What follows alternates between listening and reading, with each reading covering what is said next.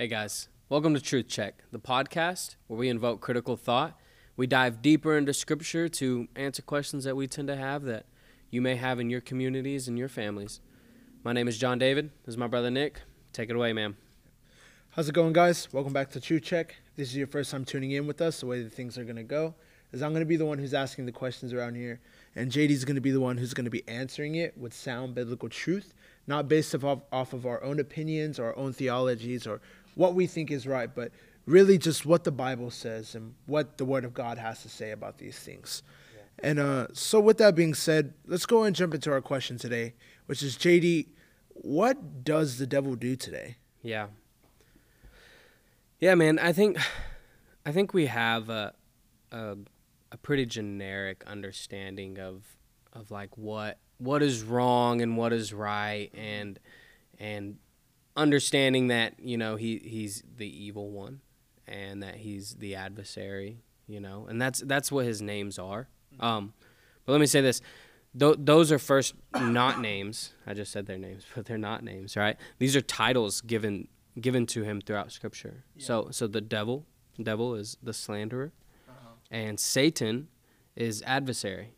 Mm-hmm. So whenever we depict it that way, it's not necessarily that he is this person, but it's more of this power that is working behind the scenes to break up God's good order, right? We see at the very beginning in Genesis 1, it says, in the beginning God created the heavens and the earth, right? We know that. And then it says, the earth was without form and void, and darkness was on the face of the deep. Yeah. And that's depicted throughout Scripture, through a lot of poetry, that darkness is these chaos waters, right? It's chaos is what's happening. And then we see at the end of Revelations. This is really cool. John has this idea throughout his writings, man. We even see in John 1, right? In the beginning was the Word, and the Word was with God. Yeah. So, Revelations 21. Now I see a new heaven and a new earth, for the first heaven and the first earth had passed away. Also, there was no more sea. So, do you think he means that there's no more water? No, yeah, man. It's no more darkness. Yeah, it's that darkness. It's those chaos waters that he's like, that are being destroyed and put away, right? And we talked about in one of our other podcasts about the resurrection, like God loves this world and he's wanting to redeem this world. Yeah.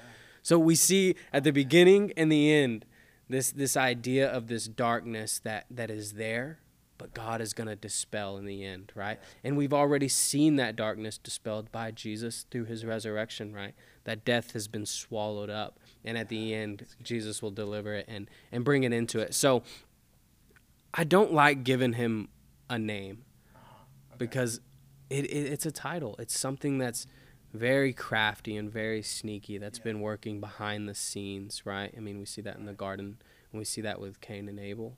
You know, he says to Cain, let me just read this. Why are you angry, and why has your countenance fallen? If you do well, will you not be accepted? And if you do not do well, sin lies at the door, and its desire is for you, but you should rule over it. And so we see sin depicted right here in Genesis 4 as like this beast that is trying to rule over us. Right. And it's our calling and our privilege to rule over it and to manifest the goodness of God in creation.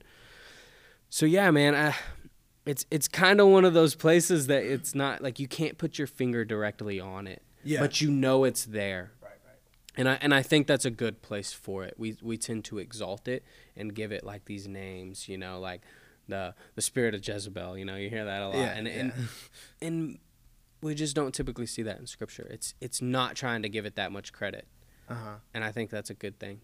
That's good. Man. Going back to kind of what you were saying, how like you said, it's a beast trying to rule over us and everything like that.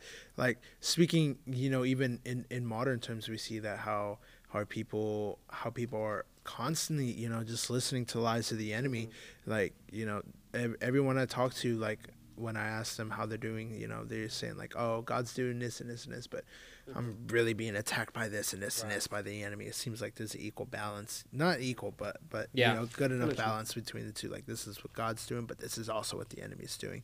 And so with the enemy coming and attacking us as Christians in today's time with lies, with sin, with strongholds, with all these other different things, you know, I can't help but to question, like, why do you think God allows that? You know, like, if God knows that this is what the enemy is doing and that he's coming to attack us and he's coming to bring us down, like, why doesn't he just step in and just be like, hey, like, get your hands off my kids and leave them alone? Like, why not just be like, depart from me, so that we can continue just to live in union with God? Yeah. I think that is part of it, is that is invoking the Genesis 1:26, like, we're created in God's image, and in the likeness he created man in his image. And then from there he says, go have dominion, be fruitful, multiply, right? And the word dominion implies that not everything was perfect in the garden, and that man was supposed to work with God and cultivate with God and build this temple, which it's a very temple language for Genesis 1, 2, and 3. It's parable type language. Yeah. So it's not necessarily, you know, put your finger on it. This is what I said. This is how it works. But the point is that, yeah, we're ruling and reigning, and we're learning to do that with him. Mm-hmm. And if there is no adversary, then we don't get that great privilege to do that with him, right? Yeah. We might as well just kick back in the garden and, you know, hang out and drink some colas with Jesus, you know what I'm saying? Yeah. Like, there's no great opportunity to rule and reign with God unless there's something that is resisting. Wow. And that's really what he is. He's the one who, you know, is not for God's unified earth. He's anti-creation, right? He's against him. He's pushing back. So, and he does that, like you said, through lies. And why doesn't God do something about it? I think that we see in Scripture is so that we can rule and reign with him. Yeah. And in the end, that's the end goal, right? Mm-hmm. And that's the goal. That was the goal for Israel. That was the goal for them to be a kingdom of priests unto the world and invite the Gentiles into that relationship with God. So yeah, man, he's given us a great opportunity and a great privilege as creator to do those things. And we see Jesus ruling and reigning in those situations, right? That's good. Yeah. So I'm going to kind of switch it up here a little bit. Totally. So for our listeners, for the people who are listening to this podcast right now, whether it's on YouTube or whatever they're listening or watching it on or whatever, for the ones who are stuck in lies, for the ones who are stuck in sin, who are like, the devil, I'm just so oppressed or possessed by the enemy right now. He's just constantly over me, and I don't know how to overcome him. I don't know how to beat him. They just feel like they're in this hopeless situation. Right. What would you say, either biblical truth or wisdom or from the Lord or whatever, what would you say to people who are stuck in these situations and feel like they're overcome by the enemy and that they can't overcome them? Like, what would you tell them to get out of, like, how they can get out of this and how they can overcome him? Yeah, that's a tough question, in the sense of there's a lot of people going through that, and a lot of it's different for different people. Right. But what I can say is just kind of what Scripture says, is that the love of God was manifested towards us, that God sent his only begotten Son into the world that we might live through him. Mm-hmm. And that's something that we have to take hold of, in the sense, not by our own strength and just saying, like, I can do this. Mm-hmm. But allowing our faith to integrate us into that reality with God. Yeah. And that's the problem, is that this has to become a reality more than just doctrine. And the way it becomes a reality is the way of constant meditation, not putting your thoughts into those things, but putting your thoughts into what Christ has done and in the world that he's created.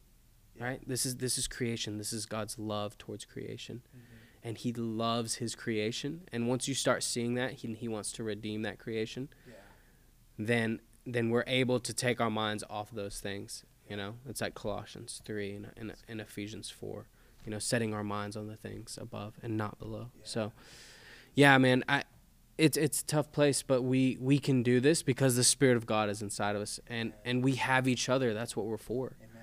You know, we're here to build each other up, to cultivate that faith and that reality.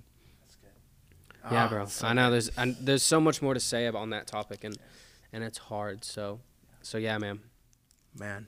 Well, unfortunately, guys, that's all that we have for today. We're out of time, but we're going to go ahead and wrap this up. Don't forget to check out our website where we're going to have daily devotionals pertaining to topics and things that we talked about today. Check us out on social media. We're going to try to post daily and stuff like that. And, we hope you guys have an amazing day, and we'll see you next week.